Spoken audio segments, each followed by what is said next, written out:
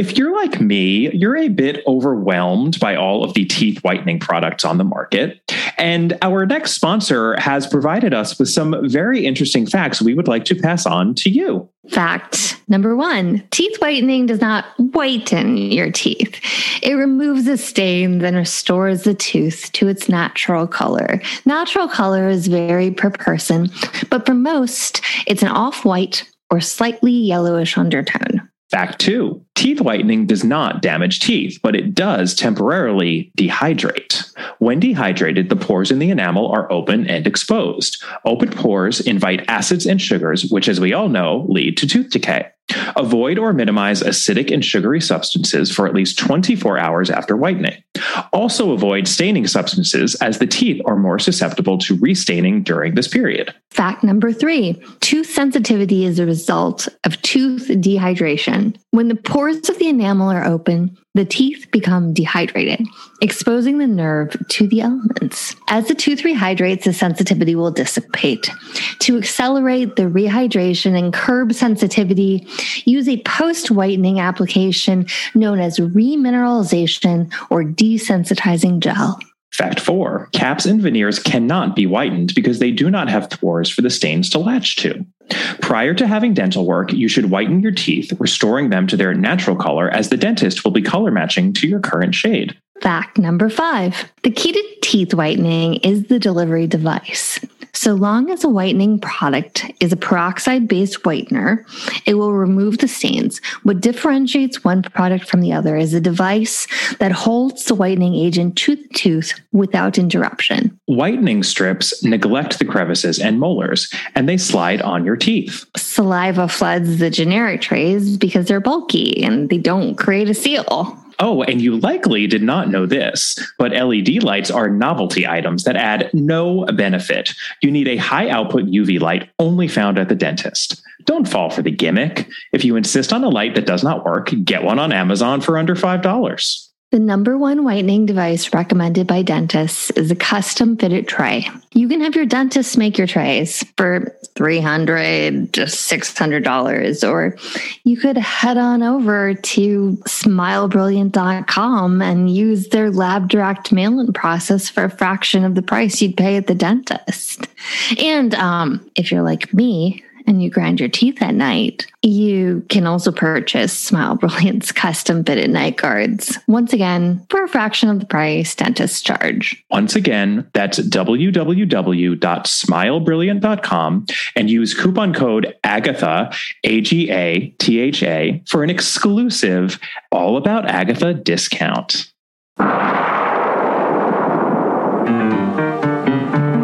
Welcome to All About Agatha, the podcast dedicated to reading and ranking every single mystery novel written by the Queen of Crime, Dame Agatha Christie. I'm Kemper Donovan. I'm Catherine Brobeck.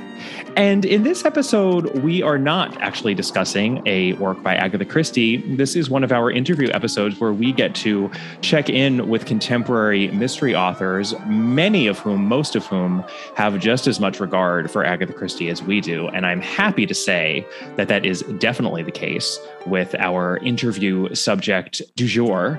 Who did we have the honor of speaking with, Catherine? John Copenhaver, who has a new book out called The Savage Kind, which we very much enjoyed. And as we'll note in the episode, it is the first in a trilogy. We were big fans of it and are very happy to have had the opportunity to talk to him. All right, let's get right into it. We use the word delightful a lot on our podcast. Some might even say we overuse it, in fact, but I'm going to go ahead and say that we have a delightful interview ahead of us because it is our pleasure to be talking with the delightful John Copenhaver today. John is the author of the historical crime novel Dodging and Burning, which won the McCavity Award for Best First Mystery Novel. It also garnered Anthony Strand Critics, Barry, and Lambda Literary Award nominations. He writes a crime fiction review column for Lambda Literary called Blacklight, in which column, incidentally, lovely. He wrote a lovely review of our very own podcast. Just piling on the accomplishments here, he's been published in numerous literary magazines and journals. He is the 6-time recipient of artist fellowships from the Washington, D.C. Commission on the Arts and Humanities. And perhaps I'm saving the best for last, but he is also a teacher, English teacher, in addition to all of this. And of course, he is a massive Agatha Christie fan. And John is out with a new book called The Savage Kind, which is a brilliant reworking of the noir genre with more than one nod in it to not just noir, but the detective fiction genre that we all love so well. We are going to get into that and more in just a moment. Welcome, John. Oh, thank you guys so much for having me on. It's just such a treat. I'm a huge fan of this podcast, if that weren't already apparent. And I've listened to at least every episode that you've done on one of Christie's novels. It's just so fascinating. So it's delightful for me to be here. We're just going to use the word delightful as much as possible. We could continue to roll it out, right? You know what? Like it's November. It's like, let's just embrace this sort of joyfulness. It's the holiday season, right? Yeah. Let's embrace the delight. So I don't normally quote from an author's acknowledgements page, but you begin your acknowledgements with a sort of explanation of what your intentions were in writing this book. And I'm going to quote you on that right now, because I think it's actually a great way to frame our conversation about The Savage Kind. So this is what you write. The Savage Kind pays homage to and reimagines the femme fatale character from classic American crime fiction and the great films noir of the 1940s and 1950s. I've always had a strong affinity and sympathy for these kinds of characters. As a gay man, I've experienced a degree of the oppressiveness of our patriarchal culture, which often belittles and vilifies feminine characteristics and sensibilities. When I read these novels or watched these films, I saw the femme fatales doing illegal and immoral things, but sensed that just under the surface, they were struggling to find agency. After all, these women were strong, intelligent, and witty. Why shouldn't they have more power? Why did the men around them inhibit them? Why were they consistently punished by the narrative in which they found themselves? I always rooted for them, even if that wasn't the intention of the story. And boy, you hit on another favorite word of our podcast, which of course would be agency. Right, Catherine? Oh, I mean, we talk about it, of course, all of the time, and why crime novels and mystery fiction, get dismissed, right? And it's one of the things that we harp on the most, probably, or at least I do. What I found most interesting about this is that because you're doing noir, we talk all the time about the sort of comparison, with Edmund Wilson with Boys in the Back Room versus like, why do people read detective novels, or who cares who murdered Roger Ackroyd? And you are taking the tropes of noir, but they're applied to women and like sympathetically, I think, to women in a very specific way. And I sincerely appreciated that because I thought it was a different and important take on how we read noir. So, because I think that you can look at something like Mildred Pierce, or, that would be like a big one. Yeah, I love Mildred Pierce. It's one of my favorites, but it's also problematic in ways. So, well, of course it's problem. They all are, right? It's the elevation of the noir novel above the detective novel that has always been problematic to me. But this seems to be doing a really good job at balancing it. Yeah. Well, my intention so much for the novel was to create a conversation, I guess. Maybe it's a conversation I have inside myself a little bit with my love for noir, particularly classical noir fiction, and of course the great films noir of the 1940s and early 50s, but also a critique a little bit, or a story that serves as a critique, I guess, if that makes any sense. And I think that there is something pretty queer about it too, because I think I really wanted to investigate why I was always rooting for the femme fatale, right? Why I never wanted her quite to have the the ending that she got in a lot of those films, and trying to kind of explore what it is in me that is attracted to that kind of retelling. And then, the problems with it culturally, particularly from that time period. But honestly, we're still fighting those kinds of portrayals of women.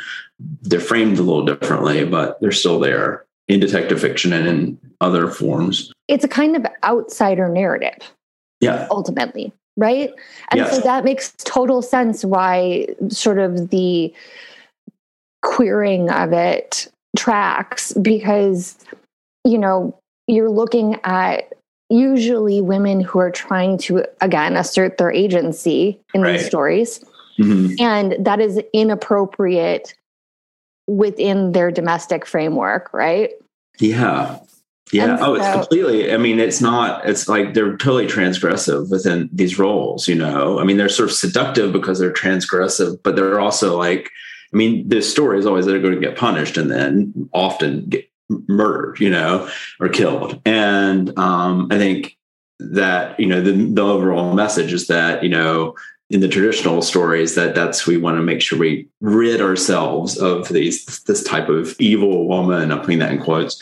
It's a story that I feel pulled into because I love her power, but ultimately the being punished for the power, I think, always bugged me. And I was like, and how am I as a gay man connected to that? Mm-hmm. What is it? Why am I seeing that? Part of it's because women have been my role models in my life. They've been there for me. They've been my teachers. They've been my parents. They've been, that kind of thing. And so I think that that's certainly playing into it on a personal level, but more on a social level. Like, why do we do this? Yeah.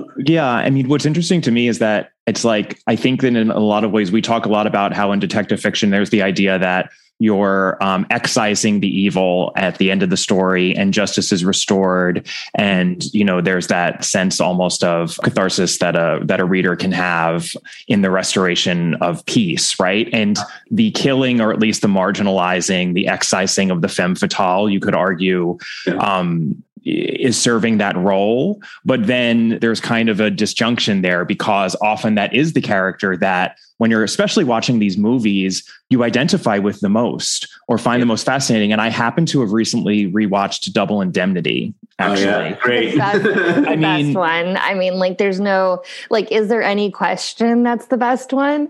It's so Barbara Stanwyck. You watch Barbara Stanwyck and you were just immediately fascinated by this woman. I'm like, I could watch 10 hours about this woman. How did she become who she is? Tell me everything about her, and we should mention, a little bit, I think more specifically what you're doing in your book, The Savage Kind genre, especially for those listeners who haven't read it yet. And to be clear, we have both read it.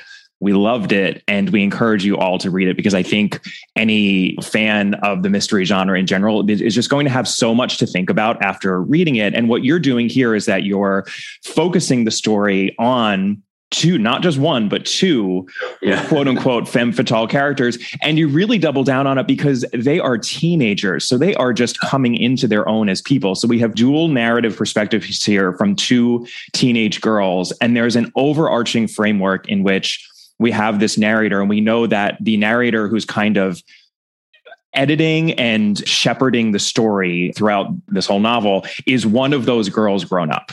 And she refuses to say which one she is at the outset. She's like, sorry, I'm just not going to tell you. You picked up a mystery. So guess what? It's going to be a mystery who I am until the end of the book. And you do tell us exactly who she is. We do get an answer to that. It's very satisfying. And these two girls are wrapped up in a murder, maybe even more than one murder. And you have, by some accounts, a very traditional murder mystery. It's just that given the perspective shifting you're doing here vis-a-vis femme fatales and the noir genre overall, it's an extremely interesting and unusual mystery, but I feel like you had your cake and you ate it too, because I got all of the pieces that I need for a satisfying mystery. But the whole time I was just like, this is unlike anything I've really read recently, mystery wise. So I really just kudos to you.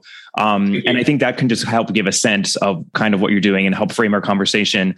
For those of you who haven't read it yet, or maybe you want to pause this episode and then go out and buy it and read it and then come back right now. And please support your local independent book shop. Yes. would be important. Absolutely. Even online, you can buy books online now through independent bookstores very easily. That's you know, I mean, we should also, I mean, it's told, it's the unnamed narrator is basically serving as an archivist, right? Right. It's an assemblage of pieces, and whether or not they're trustworthy or not is a question. But I did have to ask, what is your relationship to like epistolary novels? Because it is very similar to that too. And I mean, one of my favorite books is Laclos's Les Liaisons Dangereuses, you know, and it's slippery.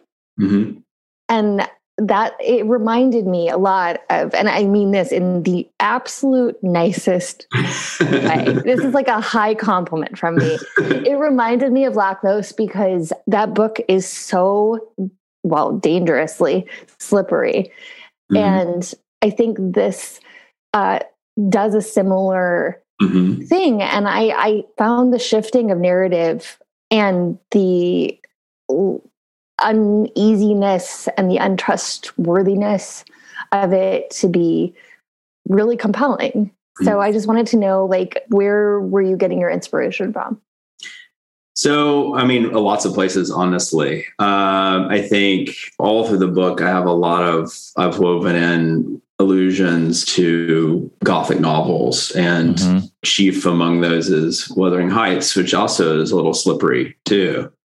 And I love Wuthering Heights. It's one of my favorite novels of all time. Mine too. Kemper is going to ask you a question in 1 second. And so I think that certainly that is part of the inspiration. I think that Margaret Atwood, who I also adore as a writer, uses perspective shifting and sort of archival evidence, essentially, in really compelling ways. And she assembles Blind Assassin is one of my all-time favorite novels. And I think that it's just so fascinating because you get different perspectives. You also, I don't know, I guess my question is always, what is the truth? And I don't know that there's ever an answer for that. So to be the most honest as a writer is to try to structure something that doesn't actually fully answer what the truth is. But at the same time, I want the readers not to feel at loose ends and give them a satisfying ending. You know, if you squint at the ending of actually both my books a little bit, you'll see that you may not, what you think you know, you may not. There may be evidence that is a little slippery, but I think that I just think that's somewhat how we experience life. We're always trying to interpret and put our finger on it, and it always slips away about the time we do. And so I think that creating, you know, people telling their stories and then having those stories reframed. Right. I love framing. And I think that, you know, but you have to be careful with framing because what is that really doing? What is that telling you? You know, because it's always about selection and another trick. Yeah. And so I just think that I guess ultimately it's a philosophical approach, to be honest with you, sort of looking at that, how slippery the truth actually is. I have fun with that. So Well, you're very upfront about the slipperiness of the truth, which is it's kind of a contradiction in terms, but the book, it's essentially a series of what seem to be diary entries, right? That have been sort of archived and gathered together by this narrator who is one of these girls now grown up, writing from a distance of several decades. And the book is set very specifically in the fall of 1948, which is, of course, also a great, you know, noir period. I love things set in the 40s, especially. It's just so I loved the time, and you have a lot of fun even with the setting. J. Edgar Hoover makes an appearance. Yes. We've got the Truman Dewey election as a backdrop. It's really fun, and set in Washington D.C. Yeah, I appreciated that. I mean, I think that it's a very erudite book actually that references a lot of works of literature because these two girls, Philippa and Judy, those are our two narrators. They are both brainy teenagers with a love of literature. They have an English teacher. I wonder if you were drawing on some real life inspirations there. Her name is Miss M, Miss Martins. Maybe she has other names. We'll find out. She figures very prominently in the story, but she supports and encourages their love of literature. And even though you say Wuthering Heights is one of your favorite books, I believe that the first direct reference we get of a classic work of literature in your book is from, oh yes, Jane Eyre. See, told you, John. So Philippa is the one who actually quotes Jane Eyre. It's the "I'm no bird and no net ensnares me." Love that line, of course. And as you may know, as a fan of the podcast, Catherine and I have a long running joke about how there are Jane Eyre people in the world. There are Wuthering Heights people in the world. Never shall the twain meet. Though, these two types of people will always appreciate each other, since obviously there are people who like neither, even though I just find that hard to believe. Yeah, of course, talking to me, but right, yeah. No, I mean, the joke is always to me that Kemper's a Jane Eyre person. I'm a Wuthering Heights person. My mom is a Jane Eyre person. And I didn't know that. Oh, that's interesting information. Jane Eyre Mama Brobeck. Okay. Mama Brobeck is a Jane Eyre person. In my camp. I love it. So I think that we can, commune.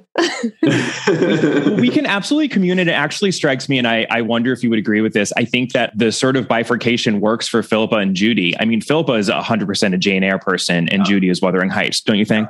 Yeah, I like that a lot. I never thought of that, but you're 100%. That's accurate. That's totally accurate. That's how they would split down the middle. I guess I'm a Wuthering Heights guy, but ultimately I love them both. And you have to pick. I'm sorry. I have to pick. Oh my gosh. It's like, yeah. So I think that I like the sort of structural unity of Wuthering Heights a little better than I like the structural unity of Jane Eyre. So I guess that's where I decide. Also, I don't know if you knew this, but for Virginia Woolf, another writer who I have spent a lot of time reading about, she loved Wuthering Heights. It's one of her favorite novels. So, and she thought Jane Eyre was quite good, but not up to the sort of structural standards of Wuthering Heights, which is sort of interesting. I love them both. I think they're both classics and everyone should read them. Even sometimes you're forced to by your English teacher, but I notoriously hate Jane Eyre. But the thing about it is what I think Wuthering Heights does really well, and it's part of the structural issue, and it's part of what you're addressing in this, is what Wuthering Heights does really well is address trauma, in a way that is sequential and mirrors back. And I don't think Jane Eyre does the same thing. And I mean, I know that, people who love Jane Eyre are going to make an argument against that. But but I think that what Wuthering Heights is really good at is that sort of breakdown of trauma begets trauma begets trauma. And your book is doing that pretty much. Yeah. Yeah, it's the history of trauma. That's what so much, I think I'll end up writing a lot about that in both my books and other things I've written, is always sort of tracing the history of trauma back to try to understand it. And you're right. I think that Wuthering Heights does that beautifully, even tracing the names, And I'm a Catherine. Right, you're a Catherine, right? Sigh. During the pandemic, Kemper has heard this story about 17 times, but during the pandemic, I learned all the dance moves to the Kate Bush music video for Wuthering Heights. Oh my gosh, that is perfect. It was my exercise routine. The obsession continues. No, and for the record, I do not hate Wuthering Heights. I actually quite like Wuthering Heights, but my love is definitely with Jane Eyre. There's actually another reference that you make quite a few times in the book, which has, funnily enough, a connection to Christie. And this one really, really tickled me because it's as to the very last book that we covered for the podcast, in fact, which is Halloween Party. And without meaning to, you actually kind of schooled us pretty hard, because what you, yes, in a good way, John. Because what you do is that you quote Keats's Ode to the Nightingale very early on. Of course, the word nightingale is, very significant in the book, as is the poem itself. And you quote some early stanzas here. I'll just read them out. Darkling, I listen, and for many a time I have been half in love with easeful death. Called him soft names in many a mused rhyme to take into the air my quiet breath.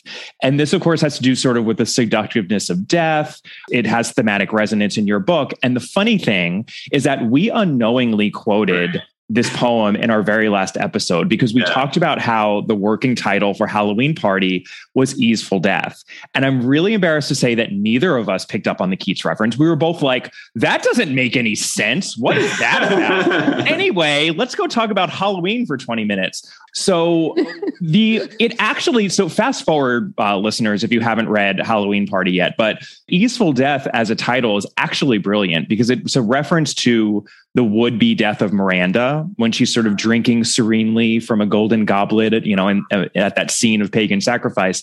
And it's a brilliant title because it's a little bit of a clue. Because if the book had been called Easeful Death, it's like Christie is pointing you to Miranda and pointing you away from the murder that is the catalyst for the book, which is Joyce being drowned in an apple bobbing bucket. I mean, that is anything but easeful. So I actually kind of wish that she kept it and then just quoted Keats. She could have easily had Poirot quote Keats because we know that he loves his romantic poets. He quotes Wordsworth all the time. So I wish she had kind of kept that and gone harder core. But I just want to point that out, that we did not give Christie the credit that she always deserves. And I appreciate that. We actually had a listener email us right after the episode and point out, this is actually quoting Keats. But immediately after that, I started reading her book and I was like, oh my God, there we go. A little Christie connection. You want to know something funny? So when I was going through titles for my book, one of them was Easeful Death. Oh my God, really? And then I was like, no one's going to know what that is. So I can't call it that. Well, I mean, okay, this is where we're going to get into a little, I'm going to try to highly avoid spoiler territory, but your book title is a spoiler. Yeah. If you're paying close attention, yes. Yeah. And I mean, it's very similar to that Keats reference, right? Yeah. And I kind of wanted to ask you a little bit about what your relationship also was to Ovid. Yeah. Well, so I think that's particular story that plays a central role to The Savage Kind is a story that I've been fascinated with from my days in college. It's just so atrocious, and I don't want to give away too much. I'm treading carefully here. Tread carefully. It's okay. But it's a little bit. It's an outlier story a little bit because I don't think unless you read Ovid, you're probably going to be very familiar with it. I think that a lot of the Greek is missing, right? I think that there's fragments of the Greek. And so Ovid was kind of taking some liberties there. Yes. So I think it's it has a lot in common with the Oresteia and with Medea, right? But it's not as well known by far. Yeah, in fact, the reason why I came across that story has to do with Shakespeare and Titus Andronicus. And I remember this was in my high school days, going to see a performance of Titus Andronicus at University of Virginia done on a white stage.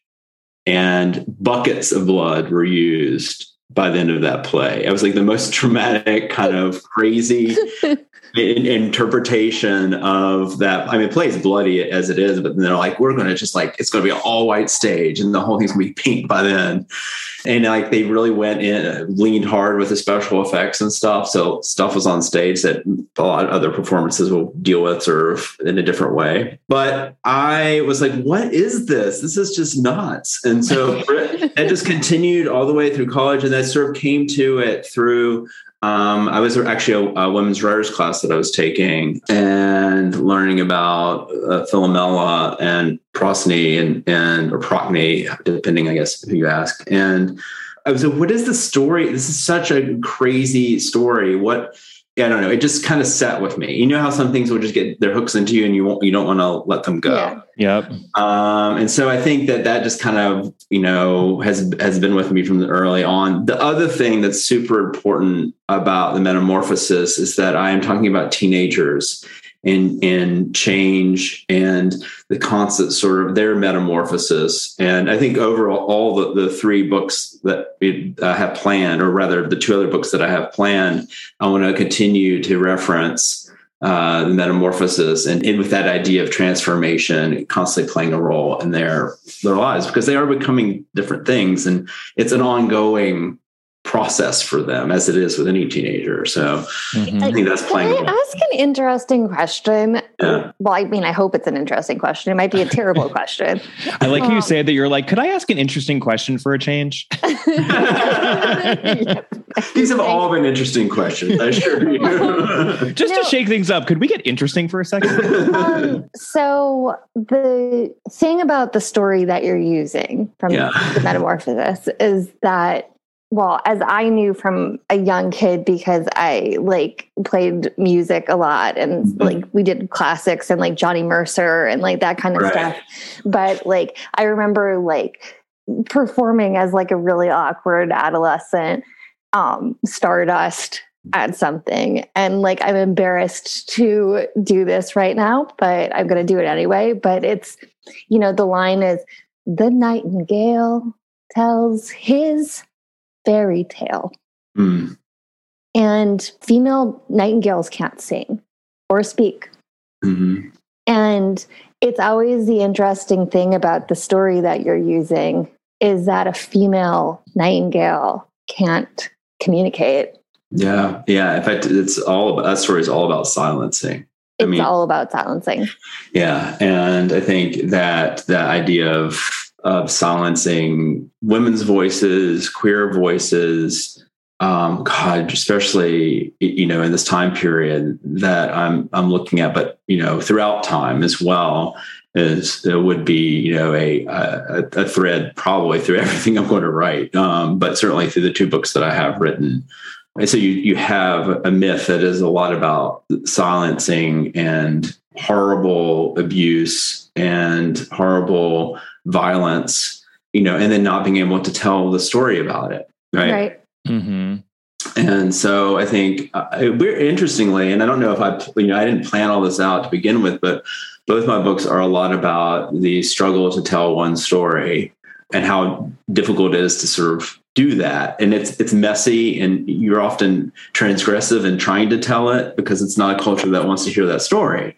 And certainly Dodging and Burning, my first book, has a lot of central characters constantly trying to find ways to tell the story. Then it's being filtered, and the people who are actually taking the story and putting it together, assembling it, or, they have their own things at stake in doing that. So I think that the struggle to get a story out, to tell the truth about the past, and that's true for, I think, one of the things that I'm really drawn to with mystery fiction, detective fiction, but there's always sort of a struggle to tell the story. And one of the things that's satisfying about mystery fiction is that you eventually do get the story, right? You get to find out what was hidden, And so it feels like something being unsilenced a little bit at that point. So I think that's part of also, particularly that story is I'm drawn to. Yeah, that makes a lot of sense. And I do think that, we always try as hard as we can to bring things back to Christie, of course, on this podcast. Right. And I think that having the solution to the mystery rest partially on an understanding of an Ovid tale is actually a very Christie thing to do, because she does, despite the nursery rhyme stuff, which we have called out, we're not necessarily huge fans of. I understand why she did it. It was often, a nice sort of structural framework that she could use. She does it. Worked a few times. Oh yeah. It worked a few times. Didn't work a few other times, but worked pretty well with And Then There Were None. Right. But she also makes a lot of highbrow references. I mean, actually, again, just to bring up Halloween Party, by the end, one of the ways that we can understand one of the characters is that she's Lady Macbeth. in modern day. And she was making those sorts of Shakespearean references all the time and other kind of highbrow references. So that felt very much in keeping actually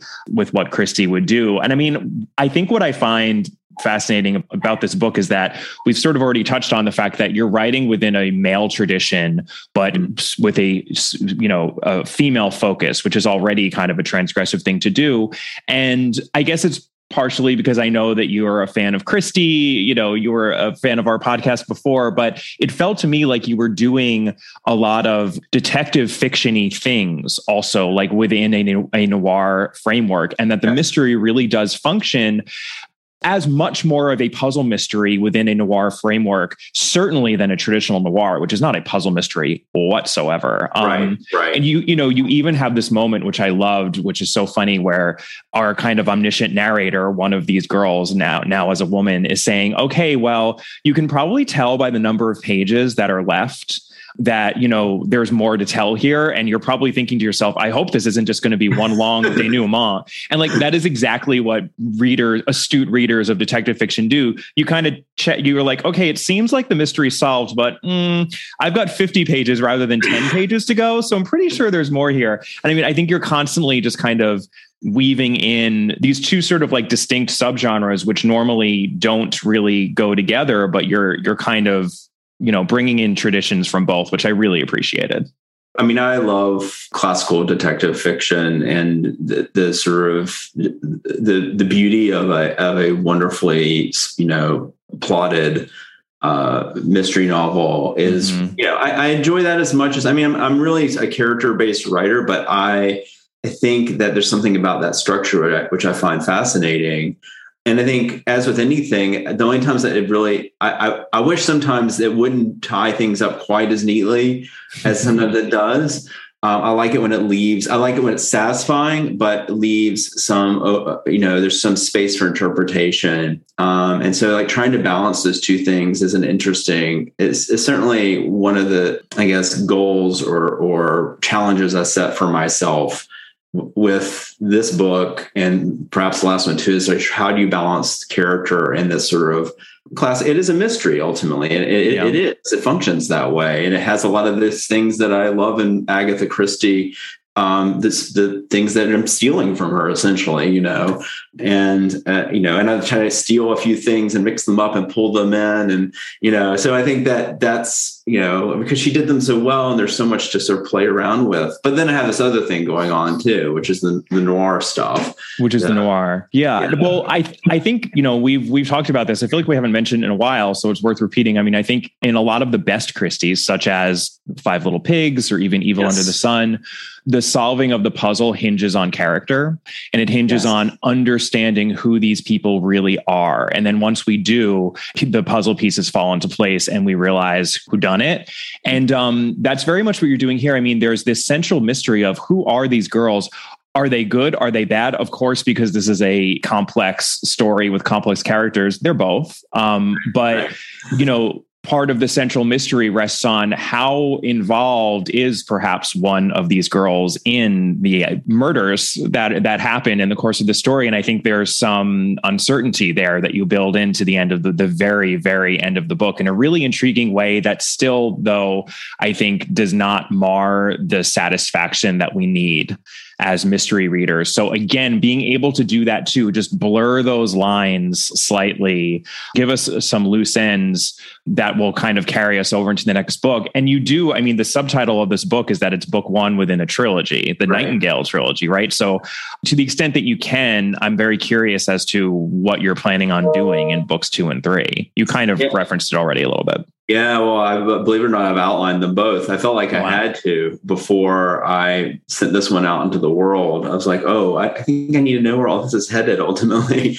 I mean, with outlining, you're never 100% sure that it's going to go the way that you've outlined, but essentially I have a structure in place. But so the next book is set in 1954 and the last book's 1963.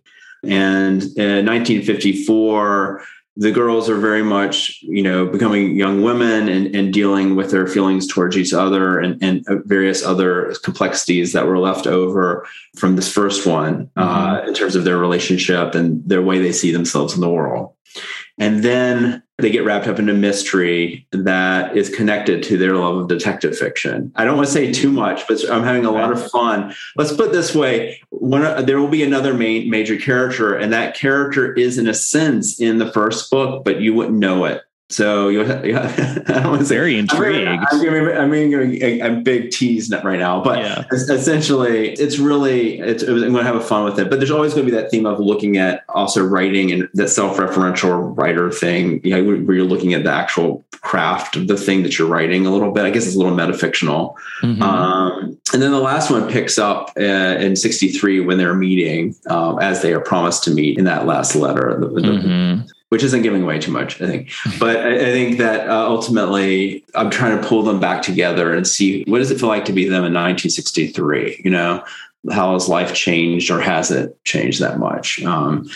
And who have they become? So essentially, that's the overarching project. It's all a little Ian McEwan as well. I think there's a lot of the sort of like metafictional narrative. And I mean that as a big compliment. Also, I'm a big Ian McEwan fan. I like how he plays around with, assemblage and sort of the editorial features of creating a story and from a distance, et cetera, et cetera. Yeah. This episode is brought to you by Best Fiends. Catherine, can you think of a word that rhymes with gobble? Oh, no, please don't tell me you're trying to do some turkey-themed poem for Best Fiends, Camper. Don't make my Howie dress up in feathers and a waddle. I beg of you. Oh, no, it's more about the way the fiends gobble up slugs, making them disappear as players work their way through ingenious and lightly entertaining puzzle after puzzle. But now that you mention it, the word gobble does have double entendre potential. And waddle, too. You've inspired me. Oh, dear. Okay, how's this? Waddling across my screen, they gobble slugs, they reign supreme. On this holiday of Thanksgiving, I give them all my thanks for winning. Waddle, waddle, gobble, gobble. These fiends are the best. No squabble. That is really an embarrassment to Stanford's English department, Kemper. Agreed. So engage your brain with fun puzzles and collect tons of cute characters. Trust me, with over 100 million downloads, this 5-star rated mobile puzzle game is a must play. Download Best Fiends free on the Apple App Store or Google Play. That's friends without the R. Best Fiends.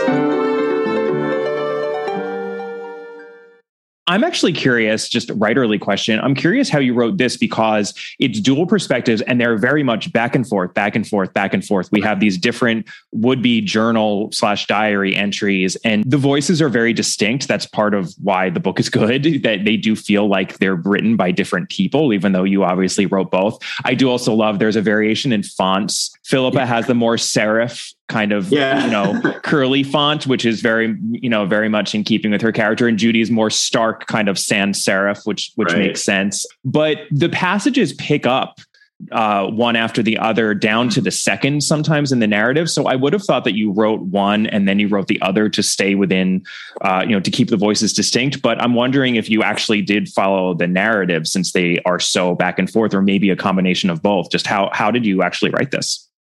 Yeah, it was a long journey, honestly.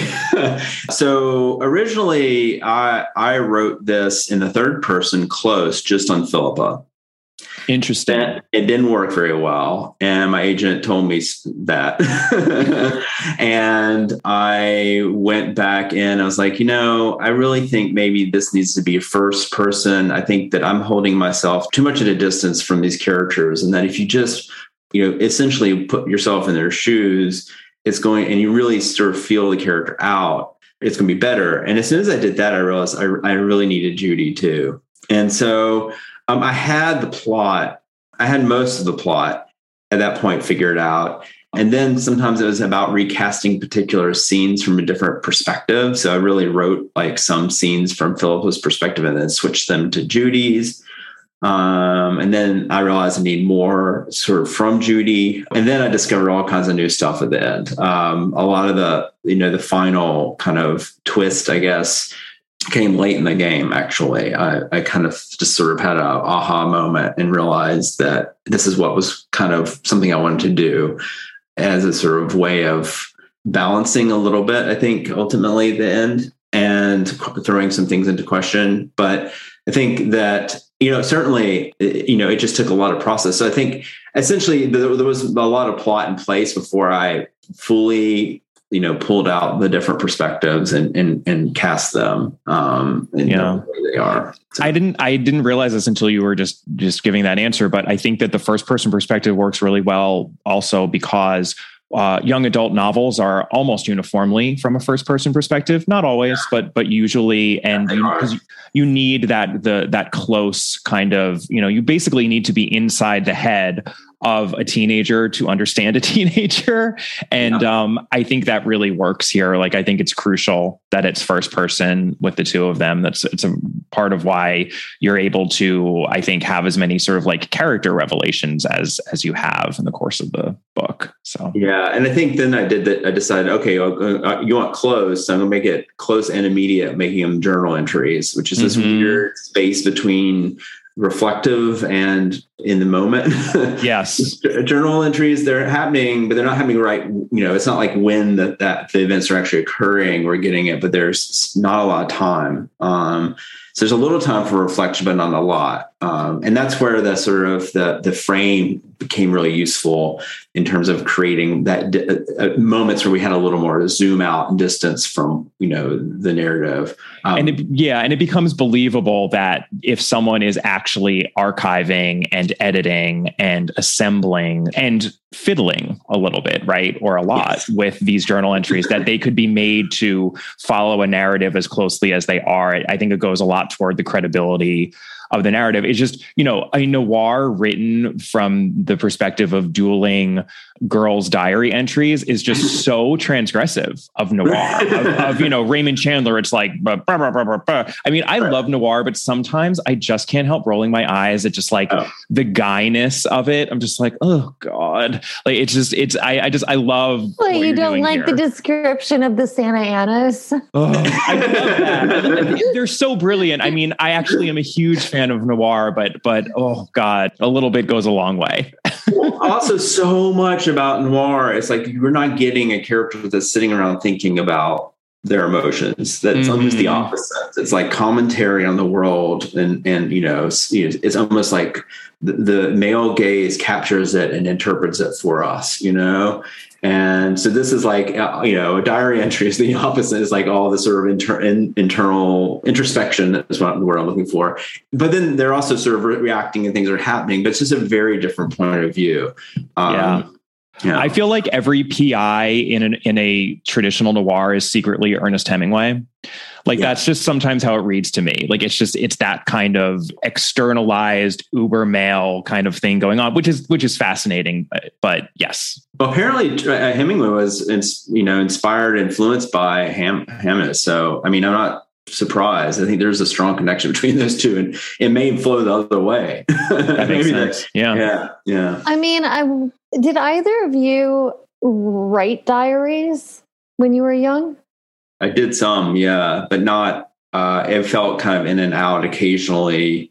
I did more just my own writing in a diary, but it wasn't like, hey, this is how my day went. It was more like, I'm going to write a short story now. And, I am not a diarist whatsoever. What about you, Catherine? No, not really. But I did find one in a drawer that I'd had, and I was reading it. It was like horrifying. It was just like, I want it to, I think it's still in the back of the drawer, but I want it to burn it because it just was so overwrought. No. Teenage journal being overrun. I don't know what you're talking about. It was like from when I was like in college. I was like 19. It was real fancy. I bought it like someplace in New York City. It was like lambskin. And there's clear places where I'd ripped pages out of it at some point, which must have been extra embarrassing. Right. But yeah, I know some people do it, but it's not a thing that I ever did, actually. Well, I think it's really interesting because I think people write journals. It's not just, I think sometimes they write them for posterity. And, I think that there's a sense of performance going on, when you're writing your own journal, which I love that. I think it's kind of hysterical that we're writing this really private thing, but we're kind of performing for posterity too. And kind of hoping they'll be found. And, that sort of, that teenage sort of like the hugeness of emotion will we then look back on as a sort of great romance, I just love that. Yeah, there's such like artifice. That's what I've always felt whenever I've tried to write a journal. I just feel like if it's truly a thought I'm having with myself, I just think it. And the only reason that I do want to put it to paper is that I want someone else to read it. And that performative aspect of it just creeps in immediately. And I immediately am disgusted by it for myself. That's why it's always been a non-starter for me, actually. Mm-hmm. Yeah. I think I'm more interested in reading collections of letters because letters are performative too, obviously. Sure. But at the same time, like if you were bothering to handwrite a letter, you were spending the time to handwrite it to tell somebody something specific. Yeah. And so I find them much more interesting than I find diaries in general. Mm-hmm. There's more nuance when there's a back and forth, So, I think that's really interesting. I hope I'm not spoiling something, but again, I think that we should be distrusting the diaries in your novel. So I liked that a lot. Yeah. Well, I had fun. I had a lot of fun. So I was one of the things that, since the whole unreliable narrator thing has been such a big, Gone Girl moving forward. We've always had unreliable narrators, but in terms of crime and everything, that was certainly this big moment. And I thought, well, why don't we just be like upfront? And what if I had a narrator sort of say, I'm unreliable. And you're going to read it anyway, and maybe there's even a reason for me to be unreliable. But I think that instead of being kind of tricky, I'm warning you, and so, which I think just what fiction is in a lot of ways. So I think, honestly, I think nonfiction, especially memoir, anything personal, it's a little bit, you're dealing with an interpretation of the truth. You're not dealing with truth, right? And so we should always be aware, right? Oh, yeah. Who cares who murdered Roger Ackroyd? Right. I think we do. And yes.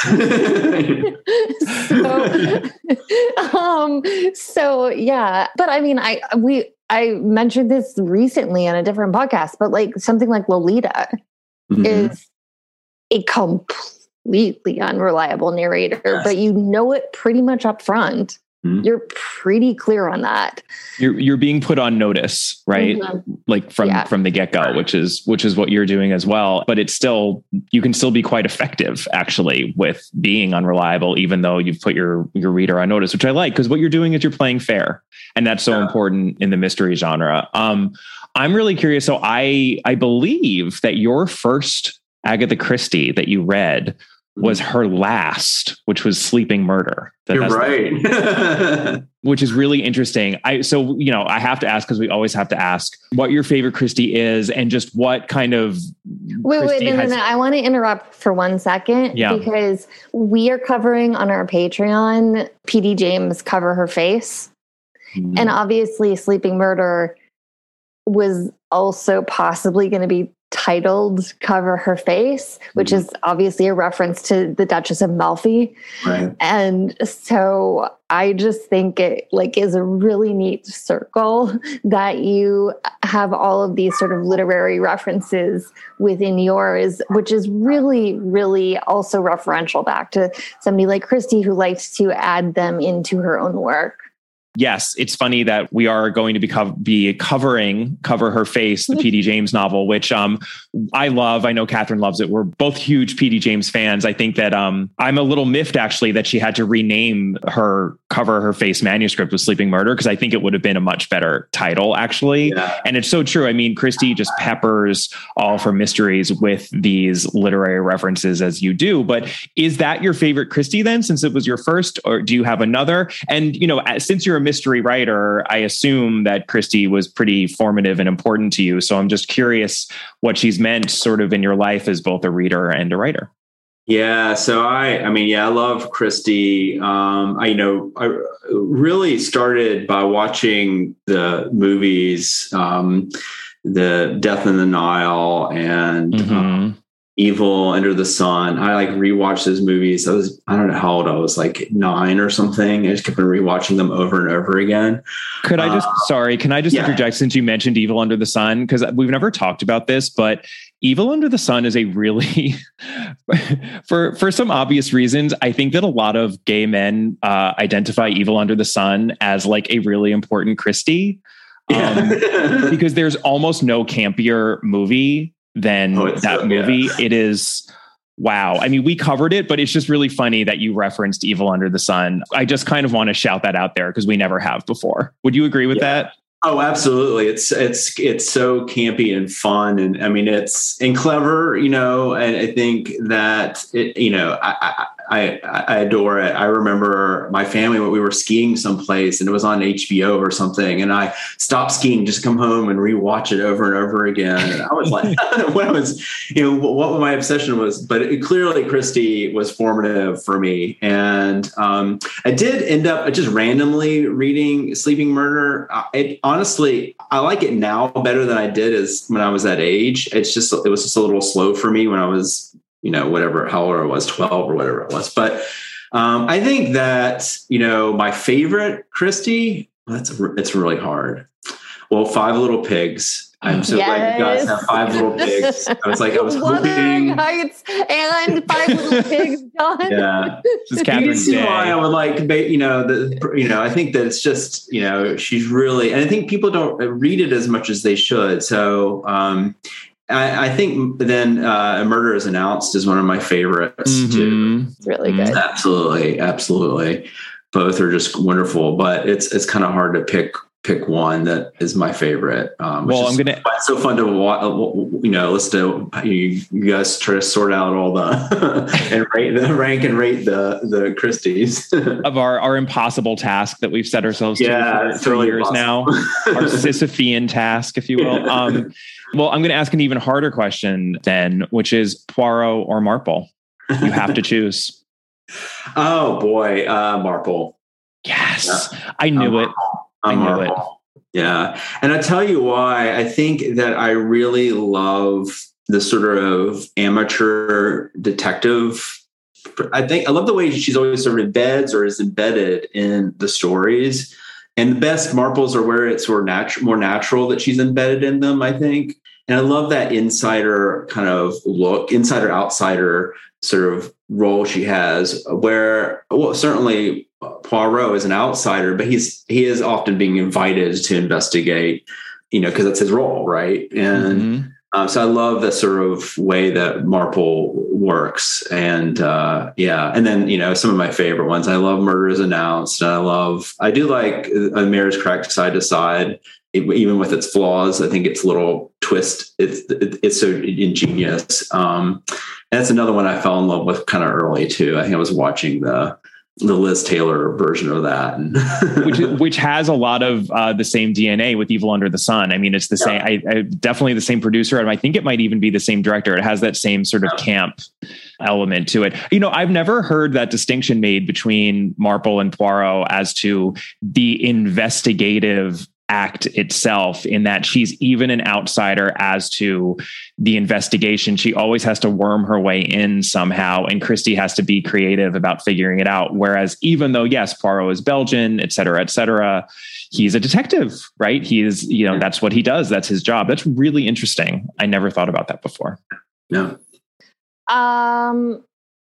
Catherine's just reeling from the fact that you picked Marple. She doesn't even know what to do right now. Are you upset? Are you upset at me? After doing Wuthering Heights and Five Little Pigs, she thought she had you squarely in her camp, and she's devastated.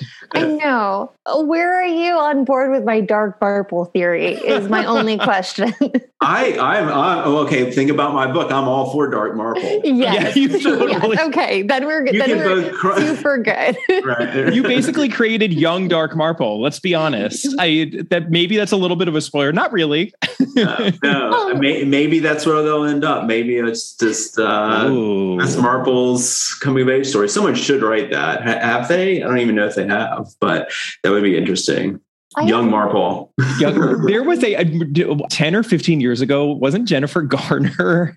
It was not even 10 years ago, I don't think. I think it was more recent than that. And everybody was like, absolutely not. I love Jennifer Garner. Like, don't get me wrong, but not for that. I think that was not. I loved Alias. Yeah. I have one other question just because of, this is a spoiler thing. And so we can cut it if you want. But are you a huge fan of Imitation of Life? Oh, I am. Yes. Okay. Just wanted to check in on that because it seemed relevant to this conversation and to your novel. Yes, absolutely. Imitation of Life. And then, of course, Far From Heaven, Todd Haynes, which is also directly referencing, Imitation of Life and sort of looking at this time period. And then The Outsider, the other, whether it's, LGBTQ or racial other, it is definitely playing a role in my series and or my trilogy. It just seemed like when I read it, all I could think when I finished it was, somebody really likes Imitation of Life. So I remember seeing it. I was studying abroad in London in college, and I saw it in a movie theater, and it was me and every single other person in there was a gay man. And it was, I love that movie, but it just has real resonance to this book too. Mm-hmm. Great. Great. You guys are picking up on a lot that I'm not sure everyone was picking up on when I was putting all this stuff in there. And not that that's the point. People should be able to enjoy it just how they enjoy it. But part of the fun for me as a writer is to layer references, layer inspiration in. I think we're always, as writers, I'm not speak for others, but as a writer, I'm always trying to nod my head at the things that I felt passionate about, whether it's a film or it's a book or whatever. It's Christie or whatever. There are always little nods in there to the things that you formed us, I guess. If you're comfortable with it, I think we should leave that in, because I think if anyone is a fan of those films, they're just going to be like, okay, I guess I need to read this book. And if you're not, then you're not. It's like you said, you don't need the references, but I think all they do is they deepen, they sort of enhance, your appreciation of what you're doing. So, yeah, absolutely. Well, this has been a joy, as we knew it would, a delight, if you will, John. I really appreciate you sitting down with us. And again, if it wasn't clear, we both loved this book. We think that there's so much to appreciate here for any mystery fan. And we encourage you all to purchase a copy at your independent bookstore and support John and the mystery genre overall, especially in its more transgressive sorts of offerings. And we're really excited for the next one. Thank you guys so much for having me on. It has been delightful. And see, we made it happen all the way. We made it happen. Needless to say, we had a lovely conversation with John. I think you could probably tell from all of the gushing and just the general fanning out that we were doing as to his book, as to Agatha Christie, and everything in between. We obviously encourage you to buy The Savage Kind, again, from an indie bookstore if you can. You can always do those purchases online if you're still not going to the brick and mortar shops quite yet. We understand that, but it is still very possible to go to bookshop.org, for example, or, lots of bookstores have their own websites, et cetera, et cetera. As we also mentioned in the interview, there is going to be a book 2 and a book 3. So if you like the book as much as we did, stay tuned because there's a lot more from John and these characters. So for our next episode, we are going to be covering a Poirot short story. That would be How Does Your Garden Grow? Some interesting connections between that and our latest novel that we covered, Halloween Party. So we'll be talking a lot about that. And it's always just a delight to cover Poirot, isn't it? Always. And in the meantime, we would love to hear from you. So you can, of course, check out our bonus content over at www.patreon.com/allaboutagatha. You can email us at allaboutthedame@gmail.com. You can find us on our various social media accounts. On Twitter, we are at allaboutthedame, and Catherine is at robcat, and our Instagram handle is at allaboutagatha.